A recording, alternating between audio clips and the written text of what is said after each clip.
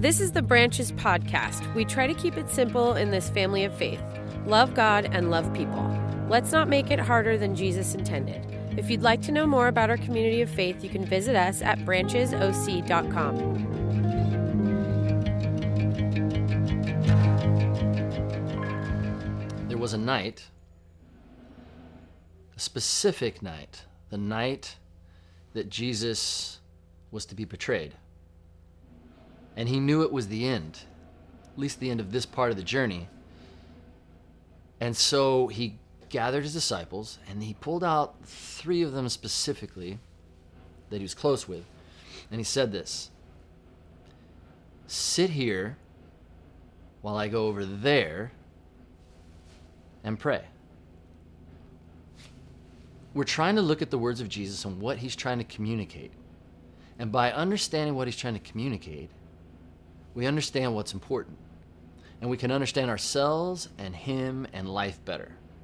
So that's why we're going through this series, listening at the feet of Jesus. So I want us to listen to these words in a new light that we might not have listened to before. So sit here while I go over there and pray. Why does he want them to stay there? Why does he need to even tell them? And why doesn't he ask them to pray for him? Instead of asking for them to pray for him, he asked them to sit. I mean, isn't Jesus pretty independent? Don't you think they would have said, what do you need us here for? You can just turn to your heavenly Father. Aren't we useless to you? Like, what value do we have? But of course they would leave, because if he prays for any period of time, they just are going to get bored sitting in the same space. I mean, maybe they'd fall asleep and that would keep them in that same space. But for the most part, as human beings, we get fidgety to put up with something too long that's uncomfortable or inconvenient or not entertaining enough. We're just not that into it. So Jesus says, sit here while I go over there and pray. What is he trying to communicate? What I want us to look at is that Jesus had a need. You don't usually think that way. I don't usually think that way, but if we look at the humanity of Jesus, he's not just teaching us about the Father, he's also teaching us about ourselves. Because he chose to take human form, and we are in human form. Easter came, and I was teaching the message, sharing what I was so excited to share, this message, this gospel, this good news. But in the middle of it, as I looked out and saw everyone, after so long of not being together, and so many people I hadn't seen in a while, I realized something. And this happens often when I'm speaking. I think it happens to a lot of people when they're speaking. An idea or a thought or an epiphany comes to you in the middle of communicating. And most of us aren't locked into the notes that are in front of us. And at that moment, I believe that God stepped in and opened my eyes to something that I hadn't fully understood before, at least not to the level that I did then. And what I realized and what I said to the people that were there is, I realize that I need you. And what I meant by that is that so often when we look at the idea of being a part of a church, and for this message to make any sense, we need to understand that church is not a building, it is not a Sunday morning gathering, it's a people. And so when I was there with the church, I realized that so often we come or participate because of what it does for us. And so often, because I'm a pastor, people think that when I speak to them, that they need to be at church and that I want them to be there because it's good for them. But what I realized on that Easter and I communicated was it's not really all about that. In fact, that's not even the primary reason that you should be a part of a church. The reason that you should be part of a church is because we need you. And specifically at that moment, I realized I needed them in a way that I hadn't understood before until they were there. It was as if I realized that I wanted to tell them And so I did, in different words, but pretty much the same, sit here with me while I pray. So it's been said, and I don't know how they measure this, so it's a little difficult to measure, but that despite the constant, always-on connectivity of our culture, we're the loneliest generation in history. We've been called a swipe right culture. And what that means is that there's these apps, most of them are for dating, but they have them for other things as well, where if you see something you like, you swipe right. So as Daniel just said, it's basically saying yes, or if it's a no, then you swipe left. No. And we make such quick decisions, right? On so many different things. And the crazy thing about that is that we do that with human beings. We do that in relationships. If something helps us, if something is a benefit to us, or if we're attracted to it, we swipe right. But as soon as something becomes difficult, as soon as someone rubs us the wrong way, or there's the potential of that, we just swipe left. And that contributes to this loneliness and this disconnectedness, even though we have all these tools that seem to give us the opportunity to be connected. So the swipe right attitude, it doesn't give us freedom. It actually disconnects us. So let's jump into these words of Jesus. Let's look at the context of what's happening here and see what he might be trying to teach us by the way that he's approaching life. It's Matthew 26, and it starts in verse 27. And what's happening here is that they're having communion.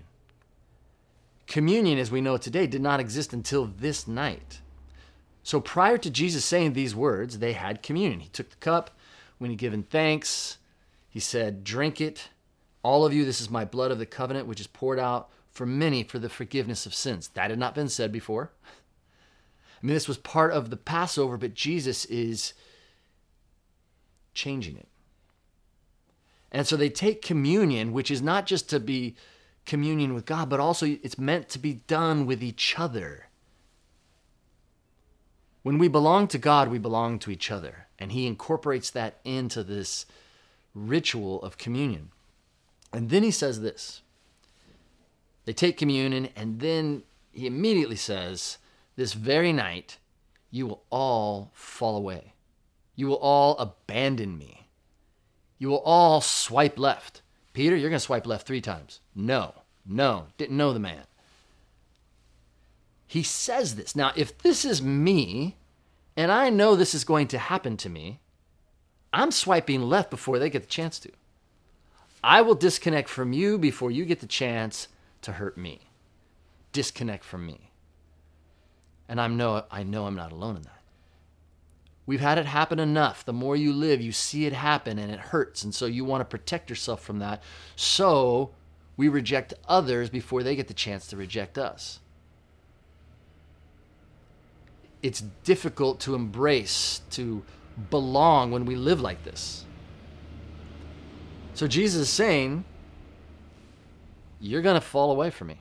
You're going to leave me alone. But amazingly, Jesus doesn't swipe left at this moment. He does the opposite. Verse 36. Jesus went with his disciples to a place called Gethsemane. And I love what someone said about Gethsemane. Gethsemane, which is just really a garden, just an area. It's an olive garden. Big, old trees that are still there today. But Gethsemane is where we go when there's nowhere else to go but to God. Because this is the night that he will be betrayed. This begins the process of the cross. It doesn't surprise Jesus, but it doesn't make it any easier. And so as he's going into this, knowing what he is about to experience, he turns to his friends. We always think of them as the disciples, as the apprentices, as the kids, but they were also his friends. Sit here while I go over there and pray. And he took Peter and the 2 sons of Zebedee along with him, and he began to be sorrowful and troubled. Knowing what was coming, there was sorrow, he was disconcerted. And he knows that soon that these 3 particularly are going to abandon him. But he recognizes that he still needs them. We need each other. We need people, even those that may hurt us later. My son, we went for a trip that we do for the boys. My daughter will have it happen for her as well when they turn 16. And we go away with for my son, with his uncles and those who were mentors in his life. He chooses who comes. And they come to guide him and to speak words to him of what it means to be a man. And there was an amazing moment that started it off this last Friday night, where his uncle said this. He said, when you were small, I used to push you into waves when we'd go surfing. Push you so that would help you to stand up.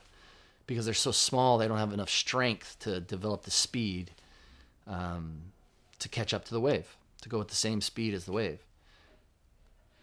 And he said, but now you paddle faster than I do. And I still, when we're out, because we just surfed earlier that day, even now, he said to my son, I still want to push you into waves, even though you're so much stronger of a paddler than I am. So I really can't push you into waves anymore. I can't do that for you. But I will always be out there in the water with you. I will always paddle out with you. Of course, he wasn't just talking about surfing. He was talking about life. And for all of us there, all those family, mentors, those who are supposed to have the wisdom to pass on, we all recognized truth when we saw it. We all recognize the beauty of what his uncle said, because we all want that. We all need that. And we all have to recognize that we need that. So when Jesus says, sit here while I go over there and pray, he's saying, I need you to paddle out with me. I need you here. I don't need you to do anything. I just need you to be here. Jesus goes on to say, my soul is overwhelmed and sorrow to the point of death. Most of that stuff we keep inside, don't we? And if you're the Son of God and you're the Messiah, I would be tempted to hold that back. Well, I don't want to cause any obstacles for others. I don't want them to become confused. I don't want them to see this weakness. But we're human. And Jesus is fully God and fully man. And he says, I have sorrow. I'm overwhelmed. And he says again, differently, stay here and keep watch with me. Jesus is never more human than he is right here at this moment. To belong to God is to belong to others. And those disciples, they approach Jesus as students. They approach him with an attitude of, what can you do for me? I need you to pull me to your level. I'm down here, you're up there. But Jesus is trying to communicate to them, I need you. And if he's going to say that to them, that means they have the ability to be a gift, to be a blessing to Jesus. I mean, by the nature of that relationship, like a father to a child, we just assume, oh, I'm going to tell you what to do and I'm going to care for you, but you don't need to ever care for me. He's flipped it upside down. We are meant to serve each other, and we've been given the capacity to meet that purpose. On this trip, another uncle spoke up, a few people after, and he said, you know what? You're a lot like me. We have a lot of the same gifts. And I want to tell you that when I was a teenager, it was all about me. When I was not a teenager anymore and I was moving in my 20s, I still made it all about me. He said, but I hope you figure it out sooner than I do, that as you mature, as you grow as a human being, as you grow as a follower of Jesus, you're going to realize that maturity means that you move from making it about you to focusing on others and making it about them. He says, I still struggle with that. My nature is to always think about myself. How does this affect me? What's this going to do for me? Should I swipe right? Should I swipe left? Instead of looking at life on how can I be there for others? How can I serve others? Again, there was this silence that fell in the room as everybody realized when they were in the presence of truth. Jesus said, he said, even the Son of Man, even I, Jesus, didn't come to be served. I have every right to. I'm the King of Kings. And yet, even I didn't come to be served, but to serve and to give my life away for others. That's what we're called to. That is imperative to the human experience. And when we belong to God, by default, we belong to others. Our relationship with God cannot just be this vertical relationship. It's just me and God. I don't need anybody else. That's not how this works. And we know that because even Jesus shows us that. He didn't tell them to sit here, watch while I pray, because he wanted to teach them a lesson. But if they're paying attention, if we're listening, then we'll see what's communicated here. I like what Paul said in Romans 12:5. He said, so in Christ, we who are many are one body. So we're one body. He's using that metaphor, like we're all connected. And each member belongs to one another. Do you look at it that way? Do you look at that reality and say, yes, I belong to others? That's a different way. That's not swipe right, swipe left. That's saying, no, I'm here to serve. I'm not going to be selective because I belong to the body of Christ. So when we make a decision to follow the way, when we make a decision to surrender to God, when we turn to God and say, this life that you gave me, I give it back to you, then we're also giving it back to those that have made that same decision. And I always had a hard time with this, especially when I was first making a decision to follow Jesus. When Paul said, we do good to all people, but especially to those who belong to the family of believers. I'm like, really? Should we really serve them first? Doesn't that seem a little... But that's what we're supposed to do. People should come to the church, remember the group of people, and see how we love each other. And it's a reflection of how God loves us. It's a reflection of the way things are supposed to be.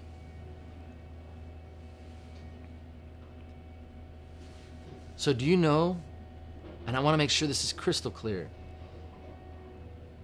So obviously I'm going to need God's help. But do you realize that the reason that we have the church, the people, is not because someone can come and get what they want.